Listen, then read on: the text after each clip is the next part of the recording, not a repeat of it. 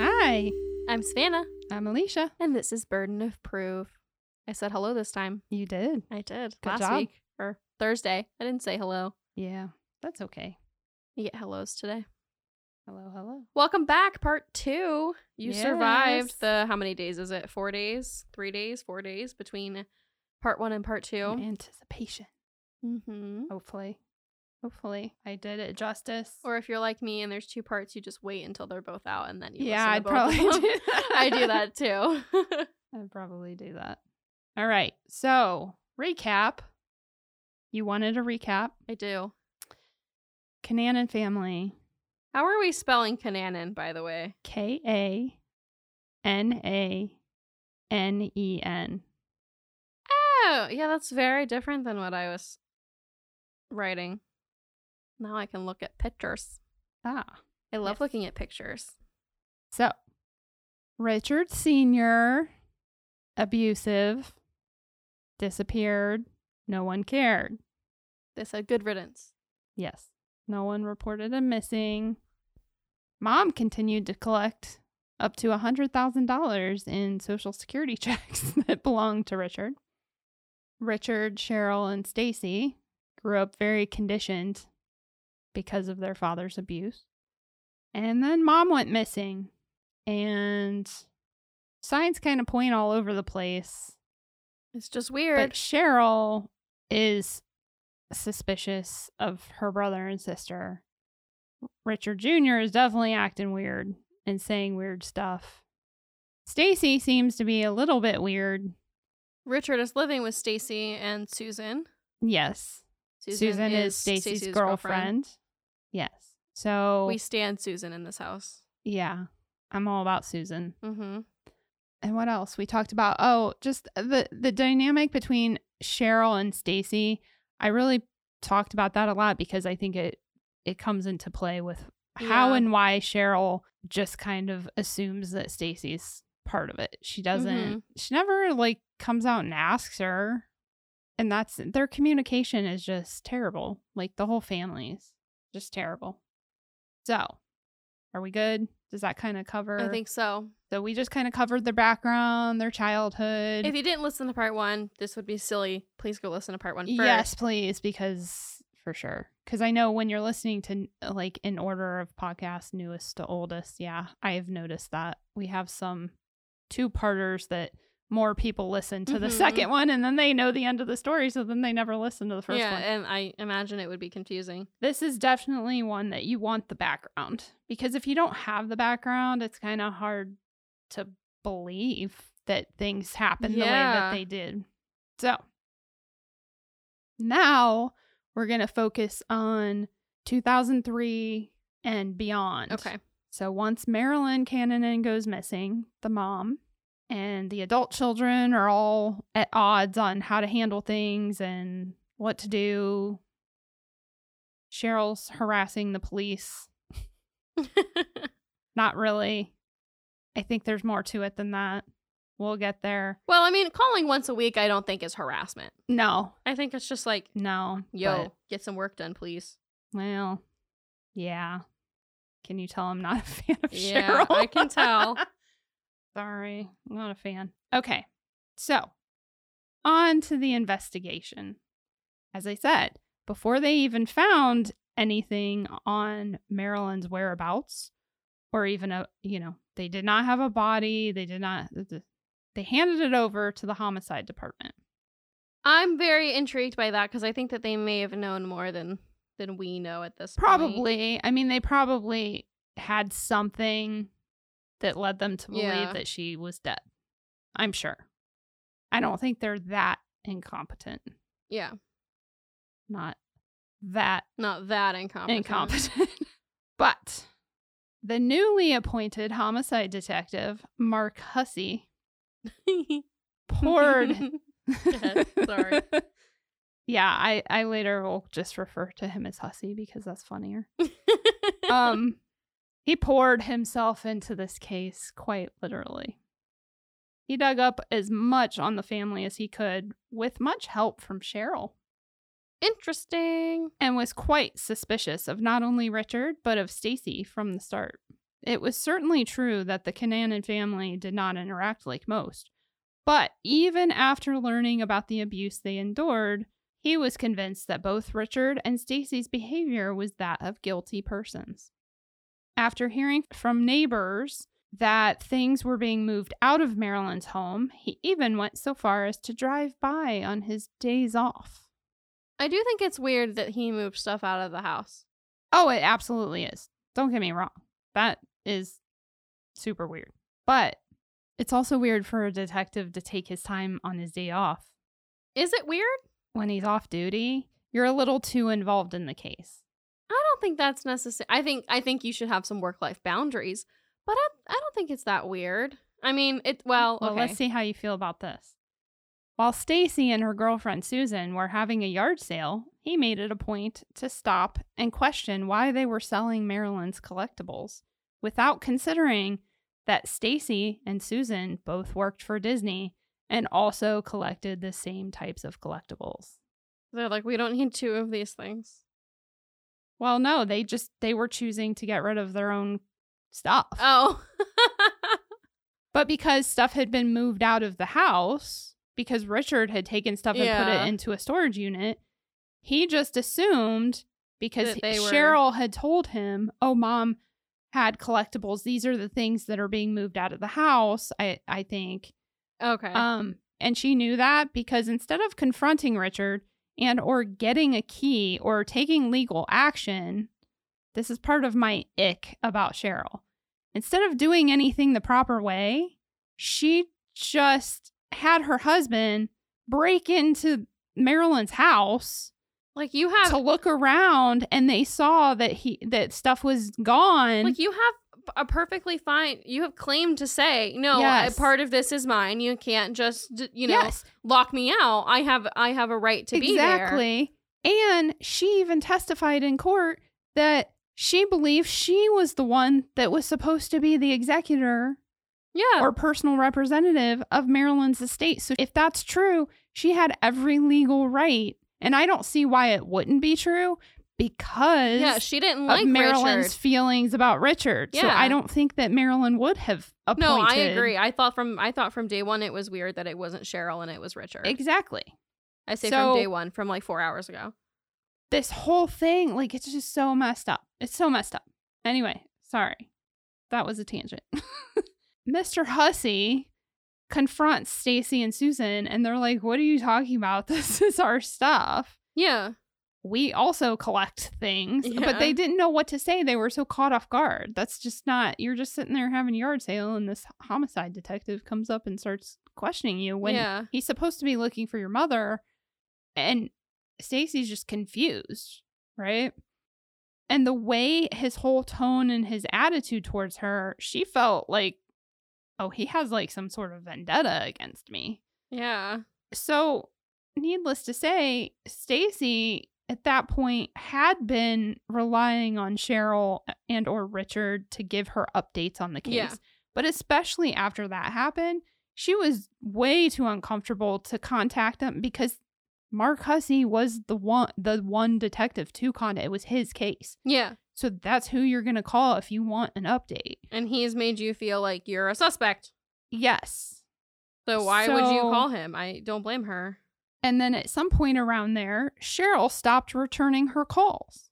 Stacy would leave her voicemails and Cheryl stopped returning her calls. At that point then, she had to rely, or she didn't have to, but because of their weird dynamic, she then relied on Richard for information.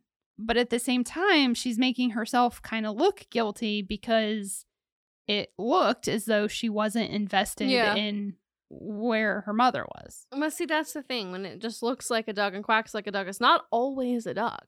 Yeah. Normally it's a duck, though. Normally, yes. But it's not a duck this time. So, of course, detectives had found much of the information I shared in part 1 during their investigation, but as they were digging up the past, they were also watching Richard and Stacy's movements, and Richard was really the one that they should have been watching more. Mm-hmm. And I'm sure that they were. But it kind of seemed as though they were, like, watching them equally. Yeah. But again, I don't know all those details, so I'm just basing that off what I do know. Now, Cheryl. Cheryl admits that she found it strange from the beginning about the locks on the house being changed, and she never got a key, and then Richard had a key, and she believed that Stacy had a key, but I actually don't know that it's never actually said that, oh, Stacy had a key too. So I don't know. But at the same time, it doesn't appear that she ever asked Stacy for a key. If she thought Stacy had a key, why would you not, even if you think Richard is volatile and you're worried like he'll get, to whatever, why would you not ask Stacy for a key? It's a lot of little weird things like that make me go, this is all weird. It's strange.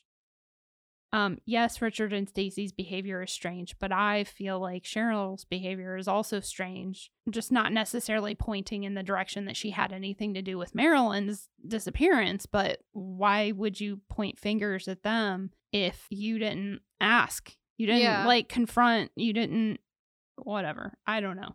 So they established, as I said, that Richard had moved out personal items first. Because I believe when Cheryl and Chris kind of broke into the house, like all the personal items were gone, but there was furniture at that point. Okay.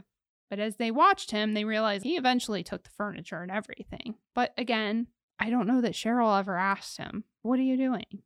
Why is this stuff being, where are you taking it? And we talked in part 1 about why they didn't communicate that way. Exactly. Yeah. And so it does make sense if you look at it with that, that lens on. So that being said, if we can understand why Cheryl wouldn't ask these questions, then is it really, just keep in mind, is it really crazy to think that Stacy wouldn't ask either? No, that's not crazy at all. Right. Okay. Just want to make sure that's not just me. No. Because that's how I felt about it.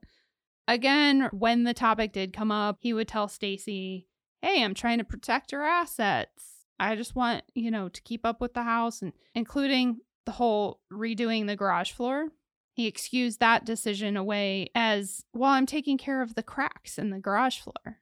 Because there had been cracks in the garage floor for over a decade, and he or Marilyn had previously just put metal plates over them. Now, like many Floridians, Marilyn did not use her garage to park her car. Yeah. But rather as like a storage area, and she even had one portion of it set up as like a play area for her grandkids when they would come over. Detective Hussey found out about the garage floor and assumed that because Stacy was at one of those meetings, she knew exactly what was happening. But she insisted that she was only there temporarily for like a portion of it to give input on picking a color. Because it was like the stone veneer kind of garage flooring stuff that you put over top of the concrete. And that Richard just said, hey, can you come meet with the person they're going to have samples pick a color? That's all Stacy knew about it. And she knew that he said he wanted to fix that because it's a problem with the house, and if at some point we have to sell the house to give the money to the IRS, then we want the house in good shape. I can totally see why they wouldn't ask questions. A, because of their background, but B, his lies, I'm assuming they're lies. I don't know if they're lies, but I'm assuming that they are because this is a true crime podcast. That like I would be like, yeah, okay, that's fair. I don't even think like me loving true crime and stuff, if that happened and my brother was like, well, I need to do that, part of me would be like, okay, so I think you're just trying to do something, you just need something to do because you feel out of control. Yeah, okay, whatever. I don't think I would question it. I'd go pick out colors too. And I don't have the trauma that they have. Yeah. The trauma that they have does not let them ask questions like that. Yeah. Or ask why. So I don't think that their behavior is that weird. Now, him doing the garage floor is a little bit odd, but it's not the weirdest thing. I don't even think that's odd. Yeah. I think him taking all of her stuff out is because a lot of people don't do that strange. In grief. They'd leave it. Yes. And at that point, they didn't know where she was. Like, yeah, what if she comes back well, and you've moved all her stuff? I say they didn't know where she was. We don't know who she is at this point. Right. So. Anyway, it is weird that he took all her stuff out wanting to protect her what? Like, no. Yes. Now, again, let me reiterate that the timeline on like when all these individual things happen is a little muddled for me. It's very hard both watching the trial or in Stacey's book to keep track of exactly like what order everything happened in. So keep in mind as I go through that things may be a little bit switched up unintentionally. But this I do know. So Marilyn went missing in September. I believe it was December, just a few months later, into the investigation. Cheryl's son, who had been spending all that time with Richard, told her and his father, Chris, that Richard had told him many things in their time together that were rather incriminating.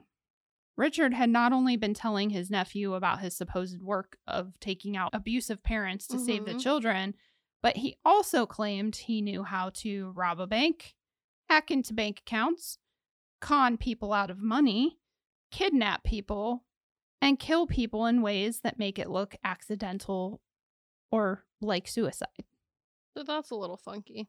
Also told them that Richard had said that he shot his father, Richard Sr., quote, blow to blow, whatever that means. Yeah.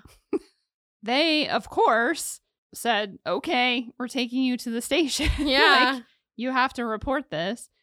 And their son, he was only like 12 at the time. Oh, I thought he was older than that. He's older when he testifies in court, but at the time in 2003, he was like 11, just turned 12. Oh, I was picturing like a 15 or 16-year-old. No, he was very young. Like Richard should not have been young for that. Yeah. Like I even kind of worse. was thinking like a 16-year-old. Sometimes the 16-year-olds you forget that they're so young and yeah. Nope, this kid was young. So they take him to the station, and undoubtedly, when Detective Hussey is already he's hussying, chomping at the bit. Actually, I don't know. Like I said, I don't know, but if I were to try to connect the dots, this may have been the point at which they say, oh, wait, this might be a homicide and not just a missing person.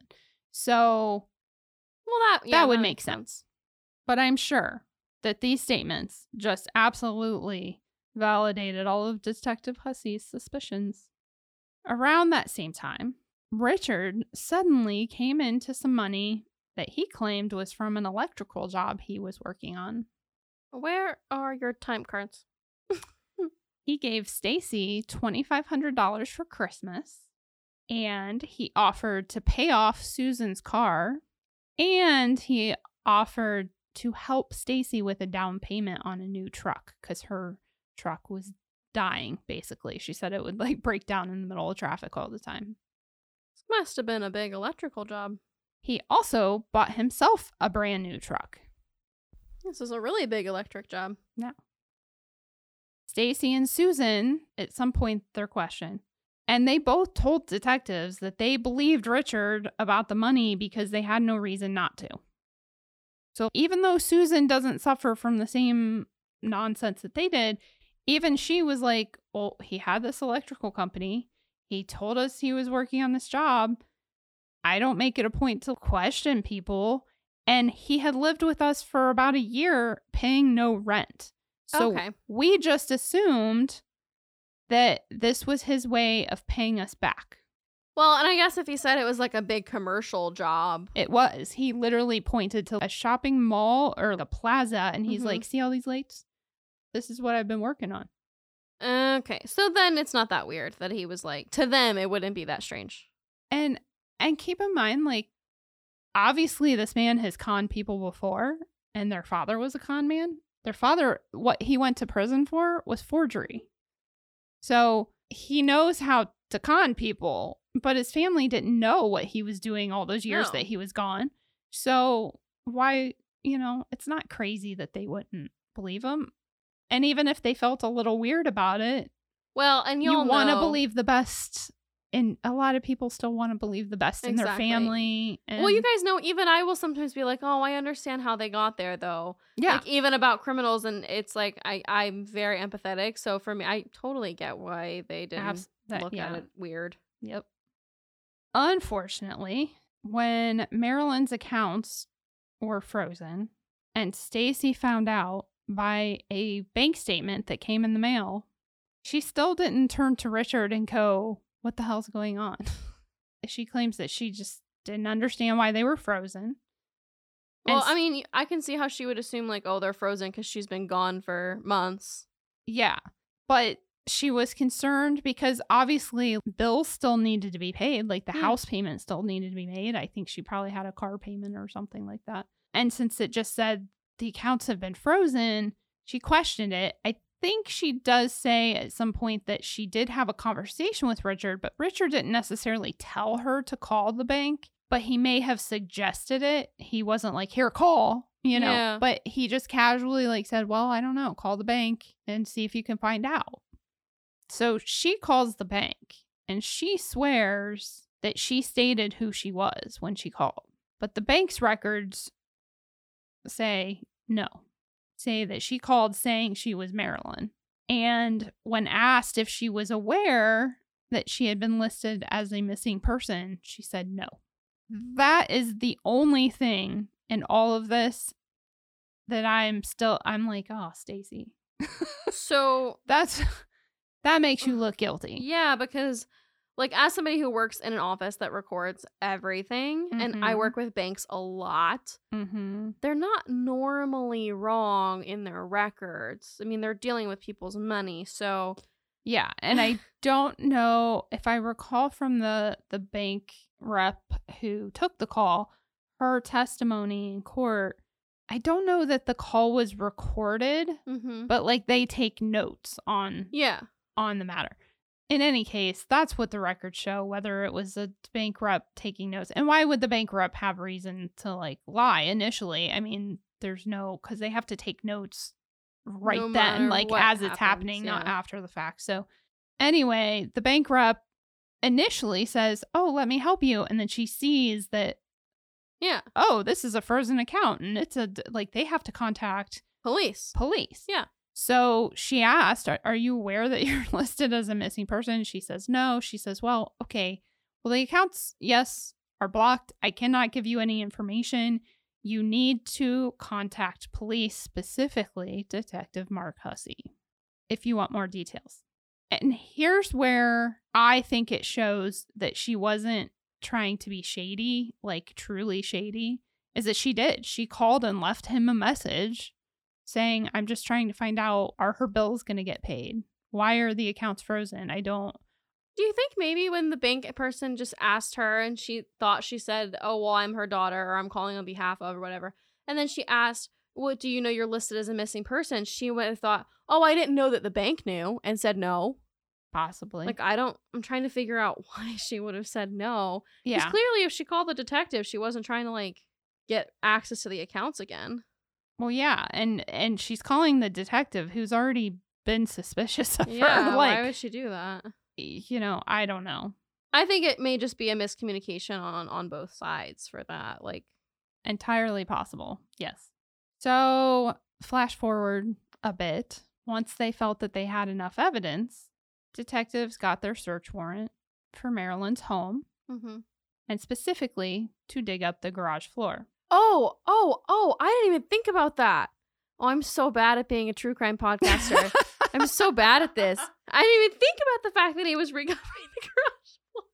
I'm going to hand in my armchair detective badge there because I picked that up earlier and I didn't deserve that. Remember I said it had been cracked, like the concrete had been cracked for, well over a decade. Yeah.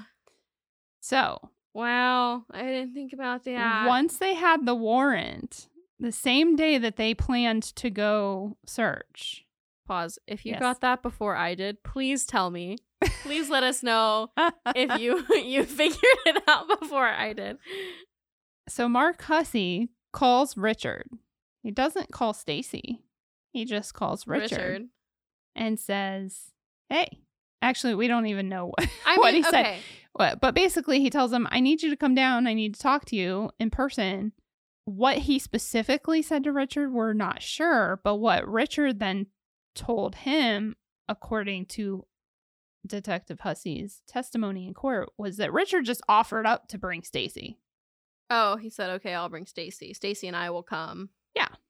And then Richard told Stacy that they needed to go because Detective Hussey had information on the case. Like, he was giving him an update. Oh. But wanted to speak to them in person.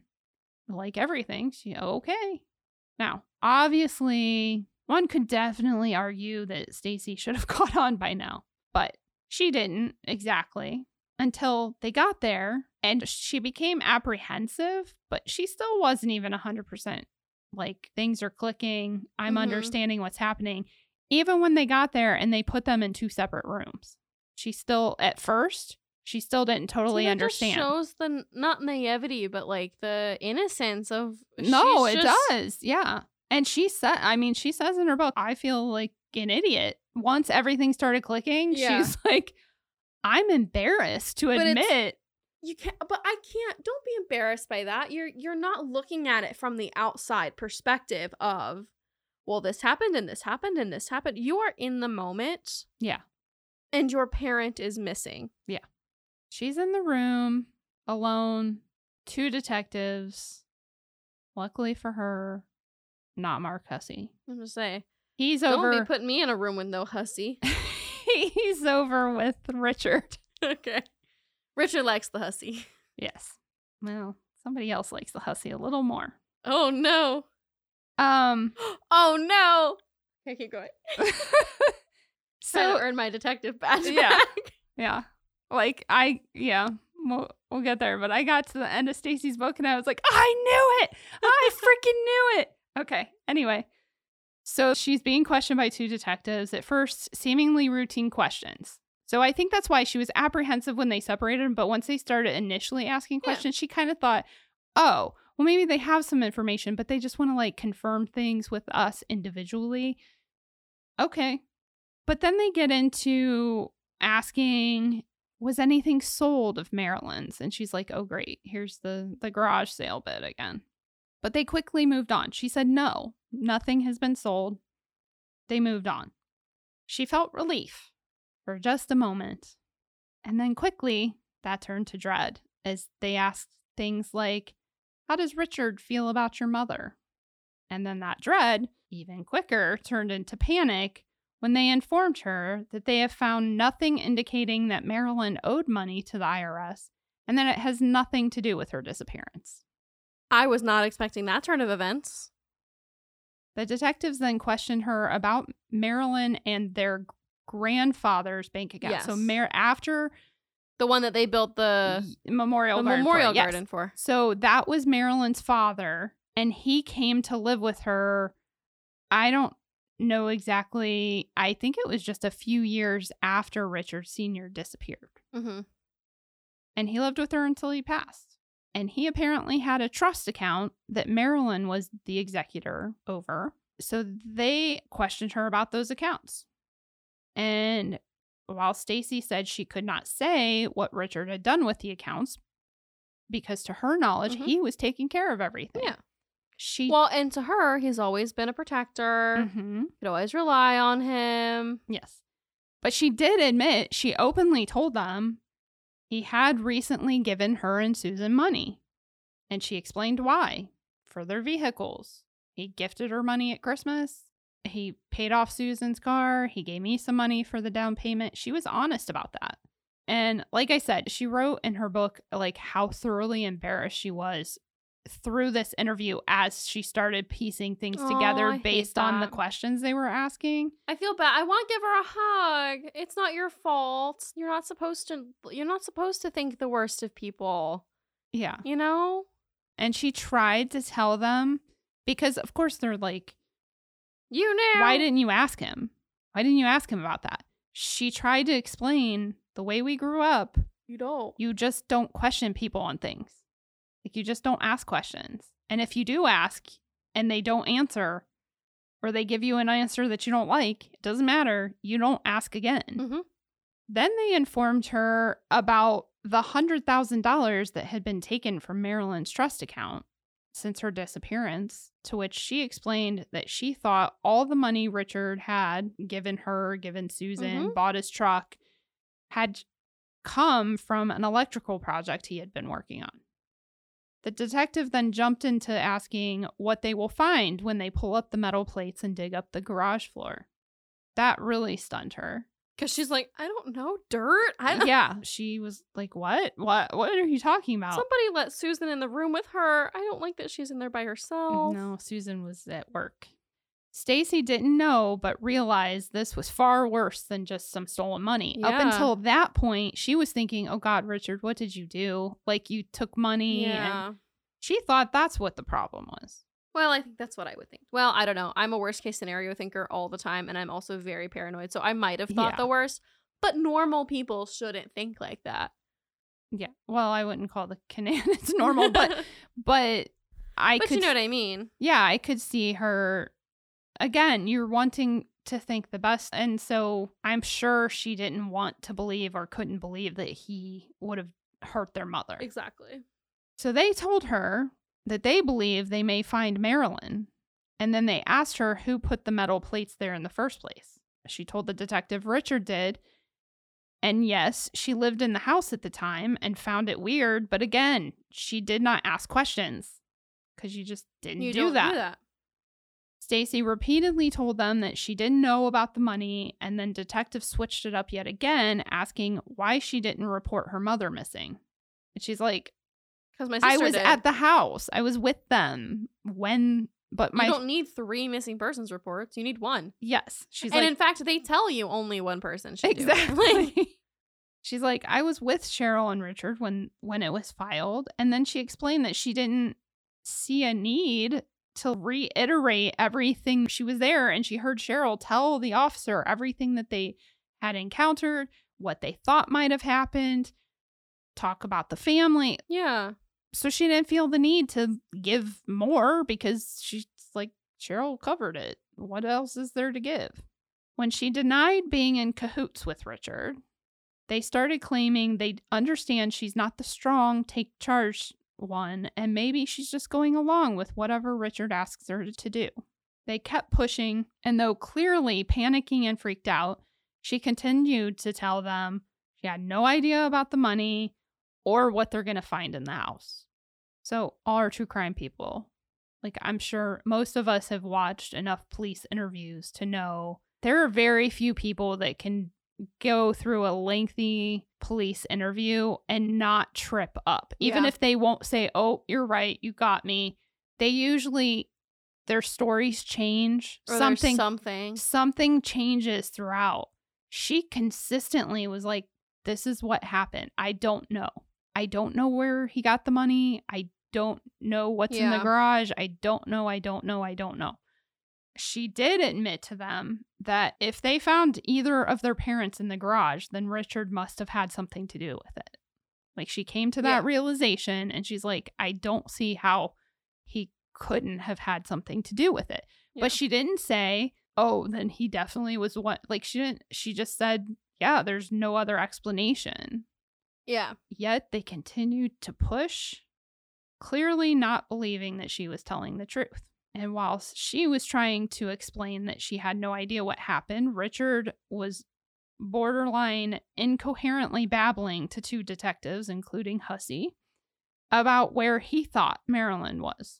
When they couldn't trip him up with questions to admit he killed either of their parents or that he knew where they were, they turned to telling Richard that they believe maybe Marilyn killed Richard Sr., and he may have just helped hide the bodies, and that would be just a misdemeanor. So he should really tell them what happened to at least the father, Richard Sr. Is hiding bodies just a misdemeanor?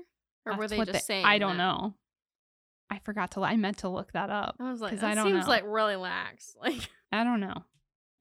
We'll have to look that up. So here's the funny thing. As the detective is like laying out this big story about how like maybe your mom killed Richard Sr. and you just came and like helped clean up after the fact and you were too scared, lays it all out. Richard. Felony. 2nd-degree felony. Yeah, he's lying. In Florida, anyway. Which this is in Florida. It's statute 775082. Yeah, they're allowed to lie, right? Yeah. I don't know. So Richard just keeps going, as the detective is saying all this stuff. Oh, she found something else. Technically, abuse of a corpse is a misdemeanor. So, like... Yeah, that makes sense. That's probably what he was referring to. Yeah, like moving a body that had been killed yes. out of the way. Yes. And tampering with the crime scene is a misdemeanor. Yes, and that's what he was alluding to. Intentionally tampering with a deceased human body other than just like little size is a 2nd-degree felony. Yeah. Sorry, I had to know. No problem. That's the problem with us burden of proofers. We have to know right now. We don't call each other burden of, we don't call people burden of proofers. That's weird. We need a name. We can't. I know. I've been trying to think of a like nickname for listeners. Proofers is not a good. No, it's a bad one. It's bad. We'll come up with it and we'll let you know. If any of you have any ideas, let us know. Little legal beagles. Legal beagles. I can't do that either. We'll figure it out. Yeah. But anyway, my point was I just couldn't not know if that was a misdemeanor or a felony. I had to know. Yes, I think the second one is correct. I think that's what he was referring to. So Richard is just nodding along. Yes, not admitting, and they're not taking that as a confession, but he doesn't say like, no, that never happened. No, why are you saying that? No, like he doesn't push back at all. So since they don't crack him and get him to start spilling his guts, they just tell him, well, you just sit here and think about that, what we talked about. Just think about it for a while. And they stepped out of the room. And as they started to, he responded that he didn't know where his father was, but his mother left this, and proceeded to hand them a receipt for a concrete saw in Marilyn's name.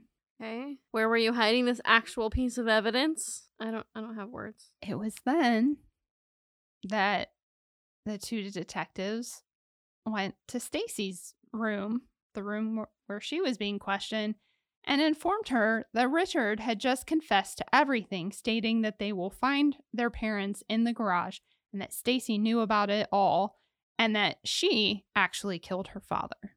No, she didn't. You leave my Stacy girl out of this. She continued to deny knowing anything about any of it. And though she at one point sort of shut down and became more withdrawn, as detectives got forceful with her, she never once wavered from denying, like, I don't know. Okay, where is Cheryl? They're just interviewing Richard and Stacy. Oh, well, they've already talked to Cheryl. They talk to Cheryl weekly. This isn't talking. This is an interrogation. Yeah. Even when they tried to use her father's abuse against her, she insisted it only made her more scared of him, not angry or bold enough to kill him. So essentially, he's like, well, come on, you must have been angry at him and fed up with his abuse. She's like, look at me. I am a mouse. I shut down and withdraw. I'm scared. No. They then questioned her reaction, stating if someone was accusing them of killing their parents, they would be outraged, and asked why she wasn't defending herself. She is. Well, she was, but yeah, most people would get really worked up and mad, and she was just seemingly on the outside calm because the woman has endured years of such abuse. She can't that she has learned how to get through traumatic and dramatic and stressful, high-stress situations. Yeah. That's how it works. Trauma victims can get through anything, any crazy emergency, and they'll seem cool as a cucumber. And then afterwards, they totally fall apart because they lost their pen. But like, yeah, exactly. You just like, can't. That's how it works. You can't hold the fact that she's withdrawing against her because that sucks, man. I hate this. So she told them that she was just baffled. But truly, the deeper answer was just as I said. She had been conditioned to stay calm during attacks because if she reacted, and she writes all about this in her book, if she reacted during an attack, whether it was a beating or rape, it would mean that attack was going to turn more violent. Mm-hmm. So at that point, they were done. Yeah. And they said, oh, okay, well, the questioning's over. Here, you guys wait here. And they took her and put her in the room with Richard. Who they just told her confessed. Mm-hmm. And she didn't understand because Richard acted completely normal towards her. So she's sitting there thinking, You the psycho? hell? You just like threw me under the bus and I didn't know anything. And now you're going to act like everything's fine? Like, I don't understand. He like asks her what's said, I believe. And then she says that he just kept repeating, it's over, it's over. And she told him, I don't know anything. I told them what I knew, but I don't really know anything. Yeah. And then she tells him, well, they told me you accused me of killing Dad. He completely skips over that question, that accusation. Yeah. He just keeps going off on his tangent. And he proceeded to start like this rather odd conversation. Really, the only thing that Stacy said in the conversation, based on what I could gather, was she did talk about calling the bank. So, but again, calling the bank in the way that she did, was it right? No. But does it mean she's guilty of murder? Also, no. Also, no. And like, again, it's about intention with the whole bank thing. Mm-hmm. And I think it was partially just a miscommunication issue. But I'm not going to say I haven't called and pretended to be my mom to do something before. Exactly. I'm sure I have. Exactly. I forged my mother's signature on school stuff. Well, I mean, allegedly on school stuff. Allegedly. Sorry, Mom. She knows. She hasn't signed a piece of paperwork for me since like 2005. Oh, yeah, that's right. Like, I don't, since I was in school, but like I'm allegedly. Allegedly, I just don't want to get... Allegedly. I don't want to go to jail for forgery. But like again, I don't think that she did anything really that crazy wrong. Well, this part kind of was like, again, have you never watched a cop show? They're listening to you. Yeah, that's true. And the entire thing was recorded, of course. Of course it was. But basically, like, just to break down the conversation that they had, it was all about what the detectives had found out, what Stacy had told them. And then Richard would periodically say throughout it, you have to help me do something when we leave. Well, that's not suspicious. And then he eventually admitted that he wanted to take his own life because we need to be in control of this. In control of what, you psycho? Hold on to your pants because it's about to get even weirder. I'm wearing a dress. Hold on to your dress. Okay. I got it. I'm holding it. I just needed... The instructions were unclear. Okay. The detectives didn't actually have a confession from Richard. Obviously, they didn't have a confession from Stacy. So they had to let them go. Yeah. But they did, in fact, they did not lie about having a warrant. They told them, we have a warrant. We're going to go search the garage. So Richard and Stacy left the station, and that's when everything really spiraled out of control. Stacy was already terrified because not only did the detectives insist she had something to do with the murder, but they also implied charges could be brought against Susan for taking the money from Richard. Oh, don't do that. And why are they so mean? Stacy and Susan had been having issues, but Stacy still loved her and wanted to do what she could to protect her. They've got a lot of history. At the same time, she was convinced that this would be their undoing, no matter what.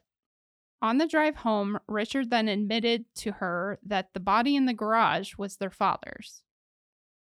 And Stacy claimed that that was the first time in her life she ever felt scared of her brother. You just sent this woman home, like they drove there together, and now I can't. But reality really set in when they drove past Marilyn's house on the way home and saw the CSI unit there. Not knowing what else to do, though, Stacy just went home. Can you imagine, like, I always like to think about how after these crazy things happen, you have to, like, go to sleep and, like, brush your teeth and wash your face and go to bed, feed your dog. Yeah. Like, how do you carry on normal How do you activities? sweep off your front porch? After you figured out that So you're specific. I have to do that later. After your brother just admitted to killing your father and that he's under the garage of your childhood home. Like, what? Just a normal Tuesday. It's fine. Carry on. I'm gonna go wash my welcome mat, thanks. So they go home, and still reeling from the news of their father, Stacy didn't want to hear it when Richard began talking about suicide again. But this time was a little different. It was then that he brought up that she and Susan would be found guilty as well because he had buried Marilyn's body in their backyard. What? I'll let that settle in. Yes. He said, if I'm going down, you're going down with me. Uh-huh. What? Richard insisted that the only way to save Susan is for them to both kill themselves. This is the moment where I wish it was a video because you can't see the fact that I can't move my face. What? Yeah. He told her that they needed to go to the store, and while he went in to purchase the items needed to carry out his plan, she contemplated just how trapped she felt. Yeah. Yeah. What the heck is she supposed to do? She didn't believe the police would help her, given that they think she was involved. Cheryl had obviously turned on her. And the brother that she loved and invited to live with her is now admitting to murder. So she was scared of what he might do if she didn't go along with him. If she said, no, you need to turn yourself in, I'm driving back to the police station. And mind you, she also, because, again, I think this is a trauma response, she writes about how, like, she blamed herself. Even after everything comes out, she blames herself because she brought him back into their lives. It's terrible. That's so sad. This is yet another moment that clearly sounds insane to any of us that have an ounce of healing from, even if you've been traumatized, but you have like healing, you've been through therapy, you've dealt with stuff. This family never did. They just carried on life. Yeah. Like, so I honestly can see how, just like you said, I'm empathetic to go, this is insane, but like I can see how she got there. I can see why she goes along with it. I can see why she feels guilty about bringing him into their lives, why she wants to save Susan. I can see it. And I don't know what she should do. Yeah. Like, what do you do? I don't know what happens next. I don't know what you're in the car. Your brother just went in to go get stuff to kill himself because he admitted to killing both of your parents. And he wants to kill you too. And he wants to kill you too. And the body is in your backyard and the person that you love is going to be indicated unless you kill yourself. What the actual fuck are you supposed to do? Yeah. I'm picturing myself sitting in a car. Yeah. I mean, you get out and run while he's in the store, I guess, maybe, but then nobody's going to believe you because the police think you did it. Exactly. Oh my God, I have to know what she did. Well, she thought she was, by going along with him, that she was protecting everyone else, protecting Susan in particular, but even like everybody. So he comes out of the store and he directed her to one of the storage units that he had rented. He had her pull the truck inside, and while she used the restroom, which was crazy to me because I was thinking of storage units in like Ohio that are outdoor. Like they're just like a bunch of garages. Yeah. And I was like, where the hell do you go to the restroom at those places? But I forgot, in Florida, they're all like indoor, but you can, like, there are some that are made so that you can store cars. So, but the place itself probably has a restroom, I guess. I don't know. You gotta, okay. Anyway, she said she went to the restroom. New plan. You gotta pull a Joe Goldberg. You don't know who that is. And you gotta lock him in the storage unit. It's from you. You didn't watch the show. Oh, yeah. I knew the name, though. I've heard the name mentioned. Okay. You gotta lock him in the storage unit, and then I don't know what you do, but that's what you do next. Kidnapping is a much lesser charge than murder. So, yeah. So she goes and uses the restroom, and he sets up. Again, imagine peeing. And, like, what do you do? Knowing, like, what do I do? I can't imagine doing like the mundane tasks. Like, one hand, I would really need to pee, and on the other hand, I'd be scared to pee. I don't know. Yeah. You're like, I have a nervous tummy. Yes. Anyway, sorry. This whole story is so crazy. I can't wrap my head around it. It is stranger than fiction. This might be one of my favorite cases that you've ever covered. It's a really good one. It's up there for me. Fascinating. For sure. Okay, so she's in the restroom. He sets up tubing from the exhaust of the truck into the window. She comes back, and he hands her a bottle of NyQuil. Because apparently, thanks to her abuse, she also couldn't swallow pills. So she always took liquid medicine.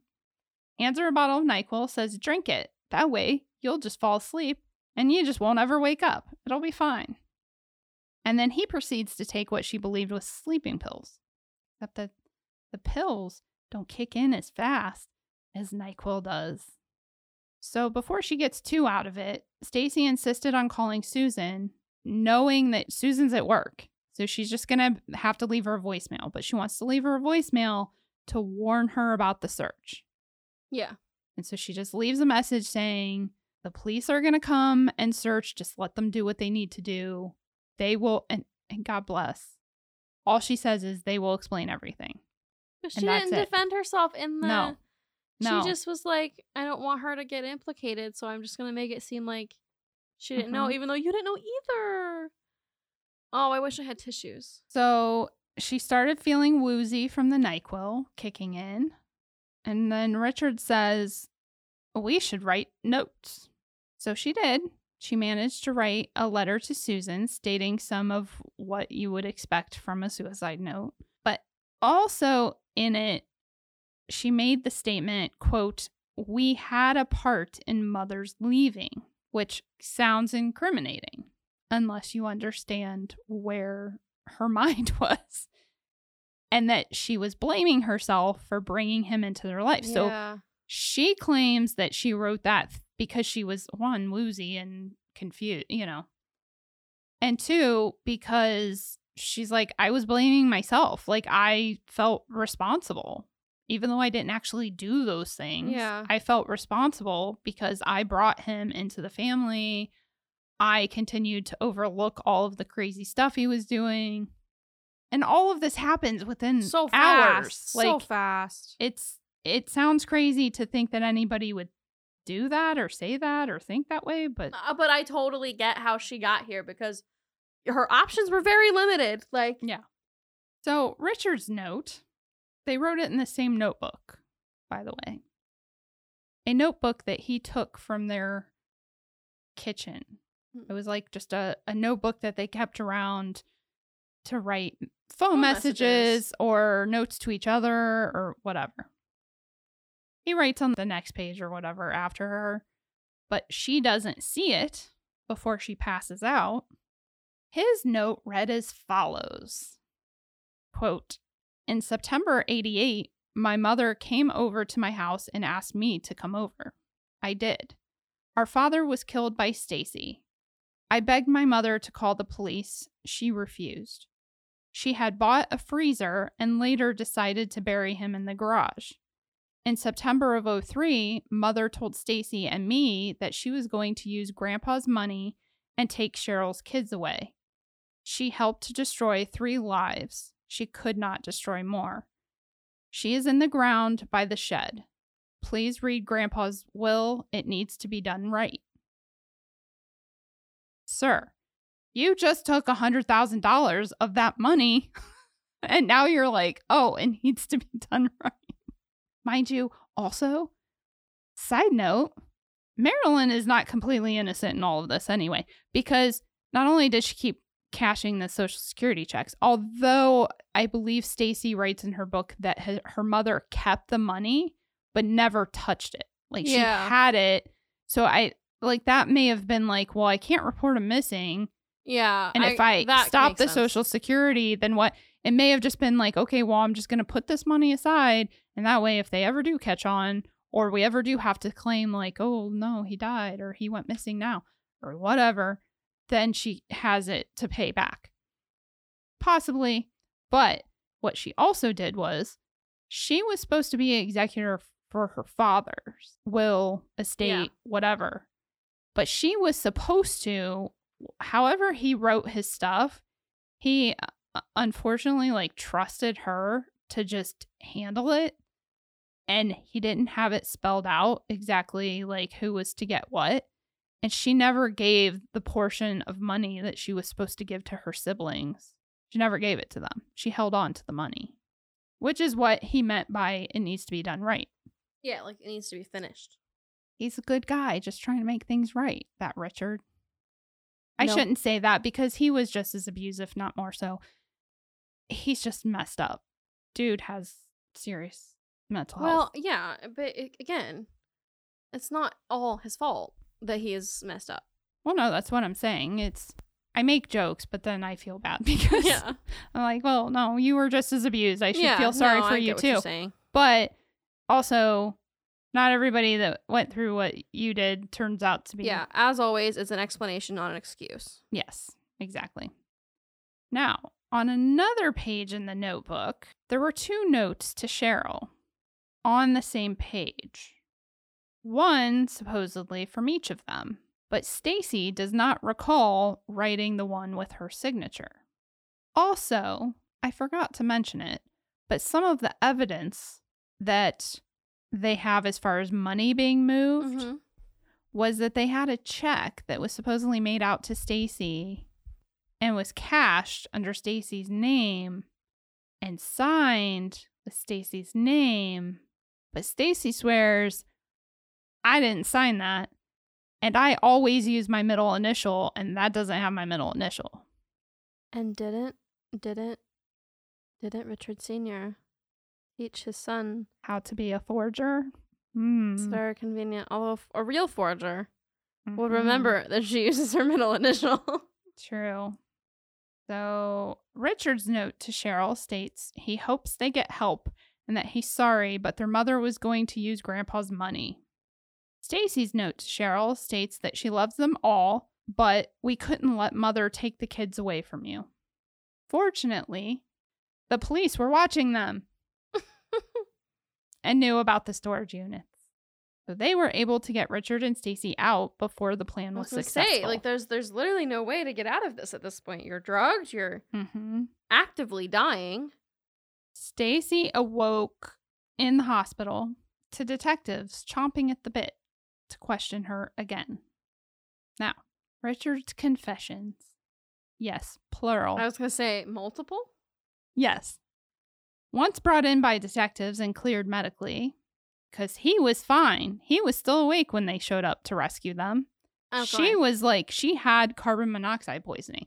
She was in the hospital getting medical treatment and then had to stay another 72 hours for the psych eval and all of that. He was absolutely fine. Because again, she took NyQuil, he took pills. That's even assuming that he took actual sleeping pills and that his plan wasn't to just somehow disappear, make hers look like a suicide, and then he disappears or some crap. Who knows? But they bring Richard in. They immediately arrest him. And Richard claimed that Stacy had killed their father all those years ago to protect the family from any further abuse. He did admit to killing their mother, claiming that he couldn't let her take Cheryl's kids. Even recovering from her suicide attempt, Stacy held that she did not kill either of her parents and that she had no idea that Richard had. She's like, I don't know. I am not part of any of this. She told them that she hadn't read his notes and did not recall writing the one that she supposedly wrote to Cheryl. When they questioned Richard further, he repeated that their father was dead when he got to the house and that it was their mother who wanted to bury him in the garage. He admitted to killing their mother, but when asked when he told Stacy that he had buried Marilyn in the backyard, he would only say, "Don't want to say." And when asked if Stacy had helped him, he repeated, "Don't want to say." Richard denied ever telling his nephew that he killed his father. Liar. He also told them that he didn't remember how he killed his mother. Liar. Richard was arrested. Oh, I already mentioned that, but Richard was arrested upon being released from the hospital, but Stacy was sent home. They didn't arrest her. Because they can't arrest her. They have absolutely no proof other than her coerced confessions Which weren't really confessions. No, not really. So no charges were brought against her, and she was even subpoenaed to testify against Richard at his upcoming trial. And though she didn't want to, she was fully prepared to. Well, yeah. Once things settled just a bit, she and Susan were going through Richard's things at their house to clear out what they could, and they found a manuscript for a novel that he had been writing. My eyes just got so wide because I know this is going to be bad. Although it was portrayed as fiction, it was eerily similar to their family story and upbringing, and of course included murder. Though it may not be proof positive, it was pretty evident that it laid out Richard's guilt. Stacy and Susan immediately turned it over to detectives and did what they could to cooperate with any further investigation. So they're thinking, well, you're using me as a witness. I'm cooperating. Yada, yada. Okay, we're good, right? And Stacy wished that he would get a plea deal, given the circumstances. The prosecution, or the prosecutor, was supposed to inform her if he did get offered or take a plea deal so that she would know she doesn't have to testify. They didn't hear anything when they should have. Like, they knew there should have been like a timeline on when will we know if he gets a plea. They heard nothing. Susan tried emailing, calling, nothing. They unfortunately had to find out through a newspaper that Richard did take a plea deal, but it wasn't quite what Stacy had hoped for. See, though they had not charged Stacy initially, something somewhere along the way changed, and they were now looking to hold Stacy responsible as well. The only thing that was needed was Richard to testify against her because all of the other evidence was circumstantial. So, Richard pleaded no contest to manslaughter for the death of Richard Sr. and no contest to second-degree murder for the death of Marilyn. He received 15 years for the manslaughter and 30 years for the second-degree murder. During the hearing, what the prosecutor presented to the judge shocked and horrified Stacy. She claimed that the state could show that Stacy was in on everything from killing their father to transferring money from Marilyn's accounts into their landscaping business account. Oh my gosh, I was wondering when that was going to come back up. And even admitting that she impersonated Marilyn to the bank while being held in the room with Richard at the police station. What Stacy didn't know was that once the bodies were found, witnesses suddenly realized just how suspicious some of Stacy's behavior was too. Suddenly, people that had been very supportive were now not so supportive, and some of them were talking to police and prosecutors, including Cheryl. Cheryl shared her feelings with Detective Hussey on an encounter they had had with Stacy when they stopped by her house on her birthday, not long after Marilyn went missing. I believe her birthday was like 10 days or something after Marilyn went missing. See, Susan, Stacy's girlfriend, had been encouraged to take their annual cruise with her mother, Anne, just after Marilyn disappeared because Stacy felt there was nothing Susan could do and Anne still wanted to go. And normally, Stacy would go with them. Yeah. But that particular year, I forget exactly what it was, but I believe it was a combination of things and work, most importantly, that she decided not to go, even before her mom went missing. And then, of course, when her mom went missing, she was like, well, now I'm really not going. Yeah. Because they were going and Stacy was staying, Stacy offered to watch Anne's dog while they were gone. When Cheryl, Chris, and the kids stopped by Stacy's house on her birthday, Stacy put the dogs in one of the bathrooms as Anne's dog was not accustomed to children. Cheryl's son needed to use the bathroom and headed for the one that the dogs were in. That's the one he normally used. And Stacy stopped him and directed him to use a different one. Cheryl and Detective Hussey saw this as suspicious behavior, and later in the trial, they attempt to use it against Stacy, claiming she may not have wanted anyone in that bathroom because the window overlooks the backyard. That seems like a bit of a reach, but whatever. But here's the thing. They were all in the main living area, and they have a pool and a lanai and a big old sliding glass door or window that overlooks the backyard as well. So what difference would it have really made? And people are a lot more likely to stand and look out the window at the backyard from a main living area than a bathroom. For real. So neighbors that had previously been supportive, as I said, and seemingly understanding were suddenly questioning everything Stacy was doing or had done. Richard left the plea hearing and was immediately taken to a conference room within the courthouse to give his official confession to Detective Hussey. And this time, Richard claimed that his father was dead when he got to his mother's house that day in 1988, and he never asked any questions about how he died or even looked at the body. He said the body was wrapped up already. He said all he did was bury it in the garage floor and then go over to his sister Cheryl's house to let her know in person that she wouldn't have to be afraid of their father ruining her wedding anymore, that he had left and he would not be back. Richard's confession about their mother changed this time, though. This time, he claimed that Stacy was there and she was the one who tased their mother when they got back to Marilyn's house from taking her to dinner at Fazoli's and seeing the movie Charlie's Angels 2 at the theater. Sounds like a good night. He also changed the motive. I was going to say, so just beforehand, the motive has always just been her money, correct?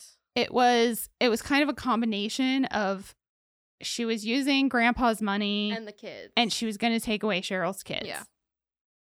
This time, he claimed that Stacy was arguing with Marilyn about talking to people about their father, and that Stacy was scared that she would get caught for killing him if Marilyn kept talking about where he potentially was. Richard, very much guided by questions the detectives were asking, said that once Marilyn fell down after being tased, she was suffocated by him holding a bandana over her face and squeezing her nose. He claimed that Stacy just stood over them as he suffocated their mother, and that there was no need to hold Marilyn down because she didn't put up a fight. I mean, she's in her 60s. But that's so a tase might take her out, but it's the body's automatic response that when you can't breathe, you're going to do something. Yeah. So that's hard to believe, but whatever. Next, he told them that they wrapped her in garbage bags and duct tape, placed her in the trunk of their car, and drove it to a storage unit where they placed her body in a freezer that Richard had purchased a couple weeks prior. Then they went back to the house and changed the locks. Richard claimed that he and Stacy purposely sent Susan on the cruise with her mother to get her out of the house so they could bury Marilyn in the backyard. Okay, I don't know what else to say at this point. Just days after his plea deal and confession, officers from Orange County, where the crimes took place, and Hillsborough County, where Stacy and Susan had moved to, showed up to arrest Stacy. And of course, leading the charge is Mr. Hussey. I was going to say, it's the Hussey, isn't it? Mm-hmm. Stacy and Susan had moved to the nudist resort that Susan's mother owned, not because they were nudists, and not only to get away from the horrific feelings of knowing Marilyn had been buried in their backyard, but also to help Susan's mother run the resort. Wait. And because, honestly, even just everything that had happened up to that point ruined Stacy's reputation with work. Yeah. And so she couldn't continue working at Disney. So they had to leave their jobs that they dearly loved at Disney. Yeah. So clearly, a dozen officers showing up to arrest one woman at a senior citizen nudist resort is quite the spectacle. I believe one of the elderly people even yelled out, she's just one woman. Why? Why are there so many of you? For real. Stacy was smart, though, and when given the option to go with the local Hillsborough County officers or with the detectives from Orange County, she went with the local officers. Okay. Not only because she absolutely should not get in a car with Hussey, but it also put her in a smaller jail facility because Orange County, Orlando, is scary. She did end up going there briefly before she gets her attorney, her official attorney, her badass attorney. So that being said, she can no longer use the attorney that she had retained throughout the stuff with questioning and they had just retained an attorney. There was a couple instances that he had to help them, but I don't recall exactly when she retained him, but he had helped her through like some of the questioning and some of the stuff with Richard and whatnot. But anyway, I don't remember. I think it was because of money. She couldn't afford to retain him. But actually, it worked out in her favor. Because even though she was forced to rely on a public defender, the only public defender available at the time had a conflict of interest because of her brother. Oh. So, she was assigned a well-known defense attorney pro bono. And that defense attorney was Diana Tennis, who is now a circuit court judge. Diana Tennis, that sounds like a badass name. She is a badass. I mean, I can see why some people don't like her, but she's something. I suggest watching even just some clips of the trial just to see her at work. Okay. It was quite impressive.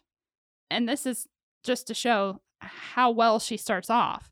Diana was able to get Stacy out on bond, which is like unheard of when it comes to murder charges. Yeah.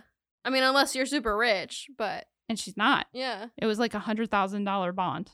So, she found a bondsman who would pay 50 of that or whatever. I think it's like maybe like a fourth or a third of it. She had both I believe a PI and a bondsperson that were amazing, and they worked with them throughout the whole process. Because I'm telling you, she's innocent, and when you understand the full story, if you can look at it from the whole perspective, you understand that, and you're like, oh yeah, no, but I see how we got here. Mm-hmm. It's so easy to get behind her. Yep. Like, but you have to just have an open mind to look at everything and not just look at what's on the table in front of you. Yeah. I'm trying so hard not to jump ahead. I'm so excited. Okay. So during the pretrial deposition that Diana arranged with Richard, he told her that he decided to take the plea deal because he thought not having a trial would be better for the family. I can't say that you don't care about the family, but I can't say that you do either. Yeah. Because you did kill your abusive father. Yeah. But also you stole money and killed your mother. So he also said that he told them that Stacy killed both their parents and admitted that was not the full truth. Yeah. So once again, he's changing. He's changing what he's saying. And that's what guilty people do. They change their stories. When she asked what part was not true, he said that Stacy killed Mom. She asked why he would do that, and he claimed to not know. But when she asked if he was upset that Stacy had talked to the prosecutor and was going to testify against him, he admitted he was.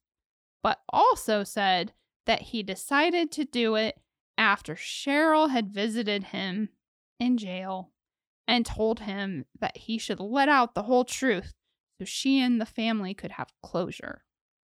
So blink. Once again, his story has changed. But before actually going to trial, the charges for their father's murder were dropped because they literally had nothing. Yeah. Except for crazy man over here saying you did it. That's all they had. So they dropped those charges, but Stacy still faced a possible life sentence for helping Richard kill their mother. Now the trial. Oh boy. This is a long one, y'all. Thank you for hanging in there. Thank you. I think we're at like almost an hour and a half. Oh my God, this is so long. I'll do my best to edit it. I'm sorry. I don't know if there's much to cut out, but yes, it's excellent. And I'm so invested. Okay. So the trial was televised on CNN and is now available on Court TV. I'm not going to lie. It's kind of difficult to watch. fast forward through a lot of stuff. Mostly what was difficult for me was the prosecutor. I instantly felt put off by this prosecutor. She just came across as aggressive and arrogant, even when just talking to the jury, like for opening statements. Yeah. Diana Tennis, on the other hand, was very likable, but definitely stood her ground when arguing her case. Even to the judge. There was times that I was like, holy crap, you can't talk to a judge like that. And she would then apologize to him, but like, she held her ground. The prosecution held that Stacy helped Richard kill Marilyn, and the motive was $250,000 in their grandfather's trust account. Again, now it's money. Yeah. Practically from the start, the prosecutor objected to what felt like every other question on grounds of hearsay. There's an entire separate clip or episode on court TV. You know how they like break down the trials in like little bits? There's an entire separate thing of just them, just the attorneys debating with the judge over what hearsay is. And if that's hearsay, if it's not hearsay, why is she asking that question? It's ridiculous. They made that poor jury go in and out of that courtroom so many times, it would make their head spin. But Diana Tennis held her ground. She was determined that if that prosecution wanted to bring this exceedingly circumstantial case against her client, she was going to argue the circumstances. Yeah. So, up first to testify was Cheryl. Who, by the way, not a fan. Yeah. She told of their father's abuse and claimed she didn't believe Stacy received as much abuse as she and Richard had, which we know. She talked of the time Richard rescued them from the house fire. She testified to what happened when they realized Marilyn was missing. She told the court that Richard claimed that their father must be back and had probably taken Marilyn. She also claimed that when she told Stacy she believed something terrible had happened, Stacy immediately got up to leave, saying, I have to go talk to Richard.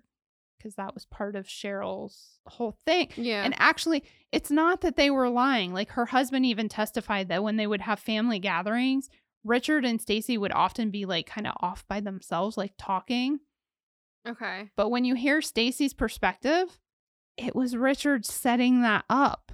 Yeah. He kept pulling her away, trying to have these private little conversations, and they weren't talking about anything. They weren't in cahoots. He would just be like, hey, let's like, and he. Yeah.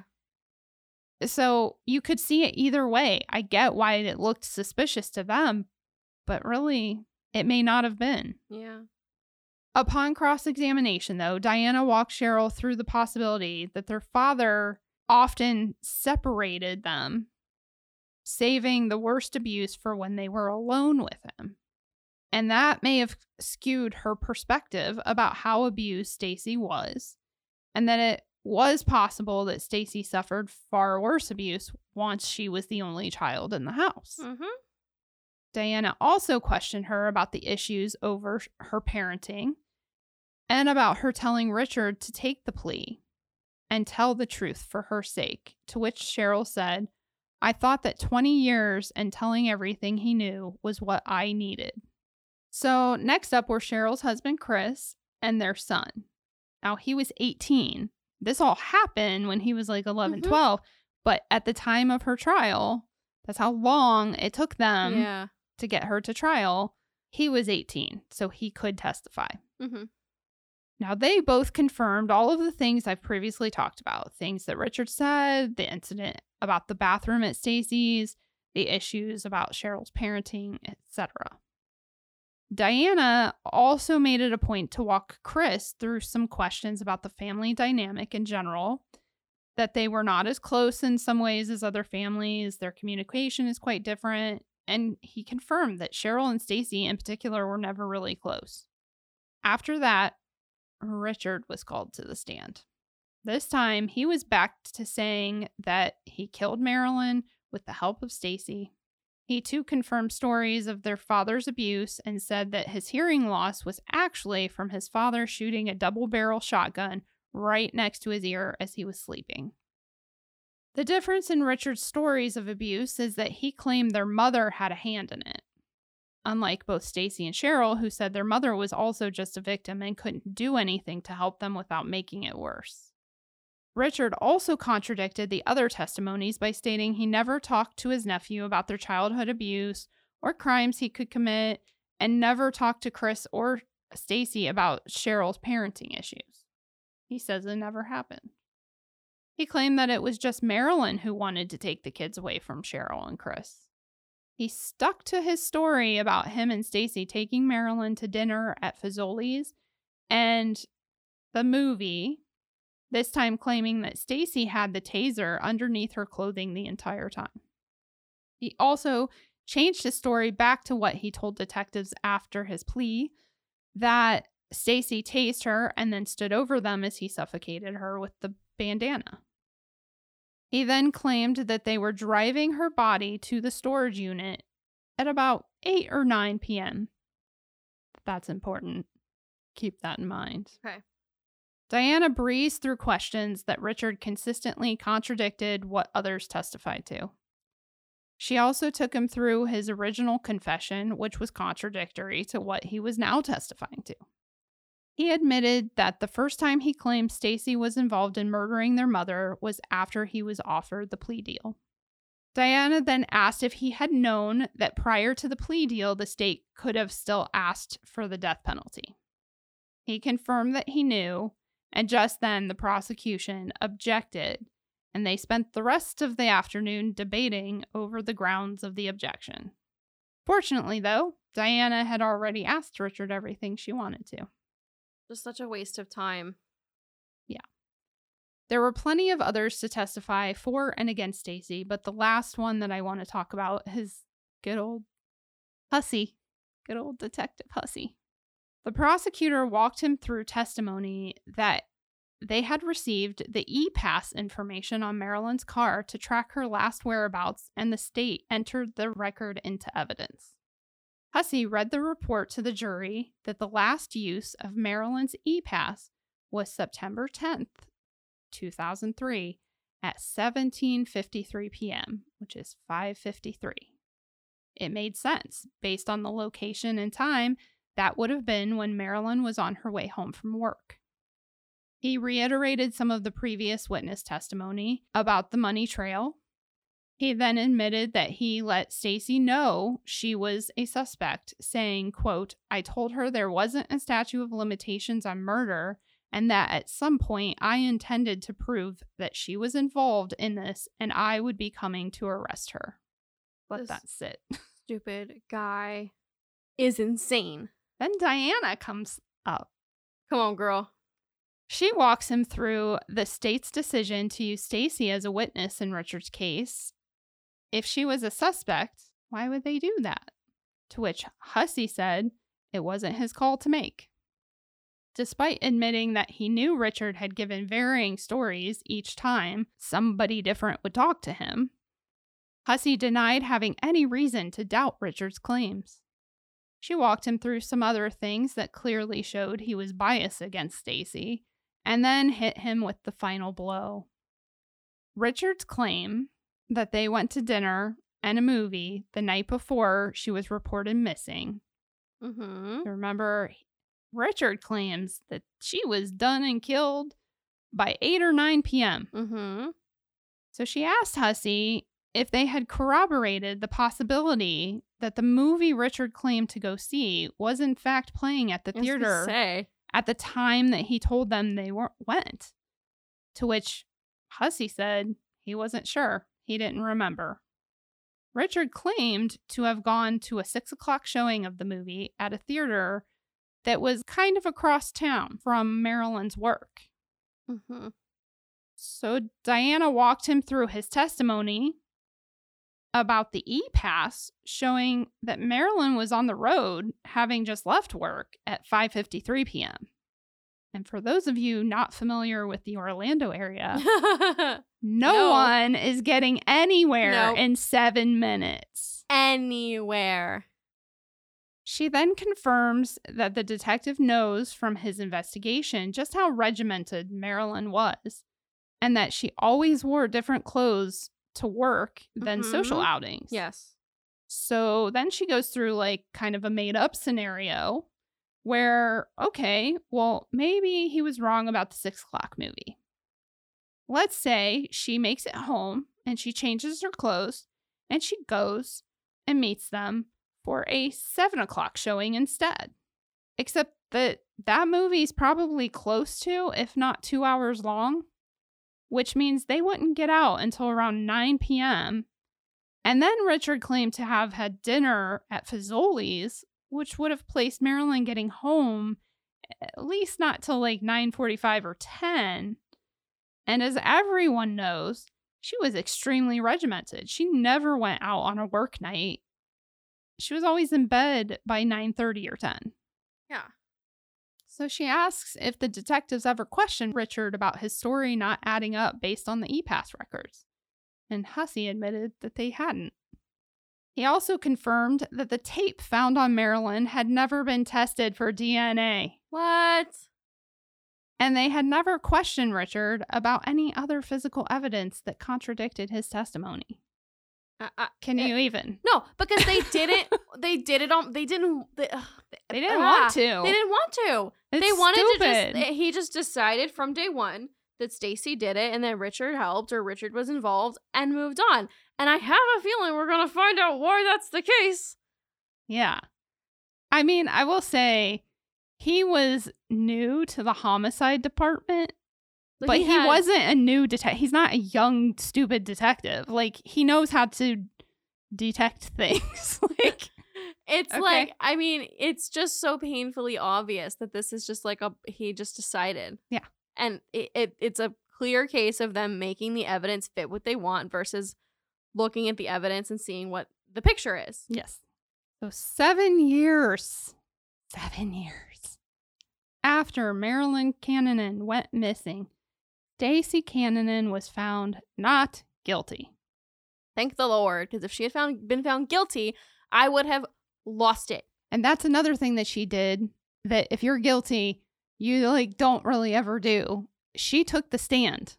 Oh yeah, so then she definitely didn't do it. Because your attorney, if your attorney thinks you're guilty, even if you keep saying I'm not guilty, your attorney is not going to put you on the stand. Because they can't knowingly allow you to commit perjury. Yes. So, no one knows to this day, well, somebody knows, but no one left to this day knows what exactly happened to Richard Sr., though it was established that he died from a gunshot wound to the head. Oh, I think I can tell you exactly what happened. Yeah. And he was, of course, I mean, I didn't explicitly say it, but yes, they found him in the garage floor. Oh, yeah. And Marilyn was in Stacy's backyard. Richard is serving his sentence in a state prison for inmates with mental health issues. Not shocking. That fits. Stacy and Susan managed to stay together. Yay! And gain what little semblance of what their lives were before. Stacy had no further contact with Cheryl, but stated in her book that she eventually spoke with her nephew, who told her that Cheryl and Chris had gotten divorced. And Cheryl was now dating Detective Hussey. I knew it! I knew it the whole time! So that is the sad and tragic story of the Kananen family. What? Thank you for hanging in there. I'm sorry it was so long. You couldn't have cut anything. You couldn't have cut anything out. I cut a lot of stuff out. Oh my gosh. Wow.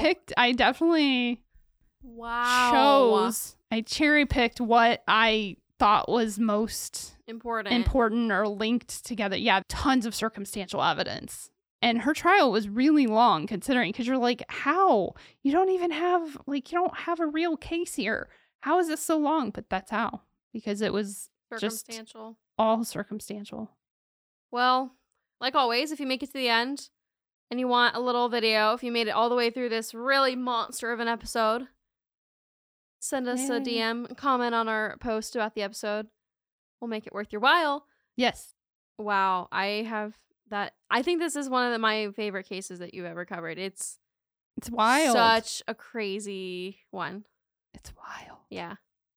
Took me 2 weeks. It did. at least 2 weeks. I think I started it before. It was a lot. And especially considering I didn't have that many sources. Yeah, because I haven't seen many. That's the other thing. I can't believe this isn't more popular. Wow. I don't know. But in any case, if you want more details on the case. Yes. My sources are in the show notes.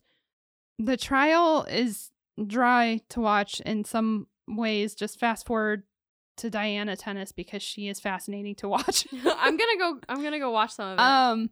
And then the book, like honestly, Stacey's book is like I said, she's not a writer, and that shows, but like she goes through it. Wow. Like it's worth if you're interested in more details. If you feel like I may be like I don't know how, but I didn't tell all the details. So there you go. There were so many twists and turns. I hope you guys enjoyed. Yes, me too. Thank you so much for all your hard work to bring us that. It was awesome. And in the meantime, if you want to let us know how you're thinking or how you're feeling, find us on any social media platform other than Twitter. I don't like Twitter. And Boo. It's nothing personal. I just don't like the format. And there used to be a place to request cases in our Linktree, and then I realized that it got taken down. So by the time this episode is back up, it will be back up, and you can always request a case that you want us to cover it, talk a little bit about the court case and the trial. We'll see what we can do. Definitely see what we can do for you. It may be a little bit challenging. I just want to put that disclaimer. It may be a little bit challenging sometimes to cover cases from other countries. Yeah, that's the only thing. When it's UK or Canada, we can normally make it work, especially Canada. Yeah, their system isn't drastically different from ours. So that's different. But sometimes other countries can be hard. Yeah.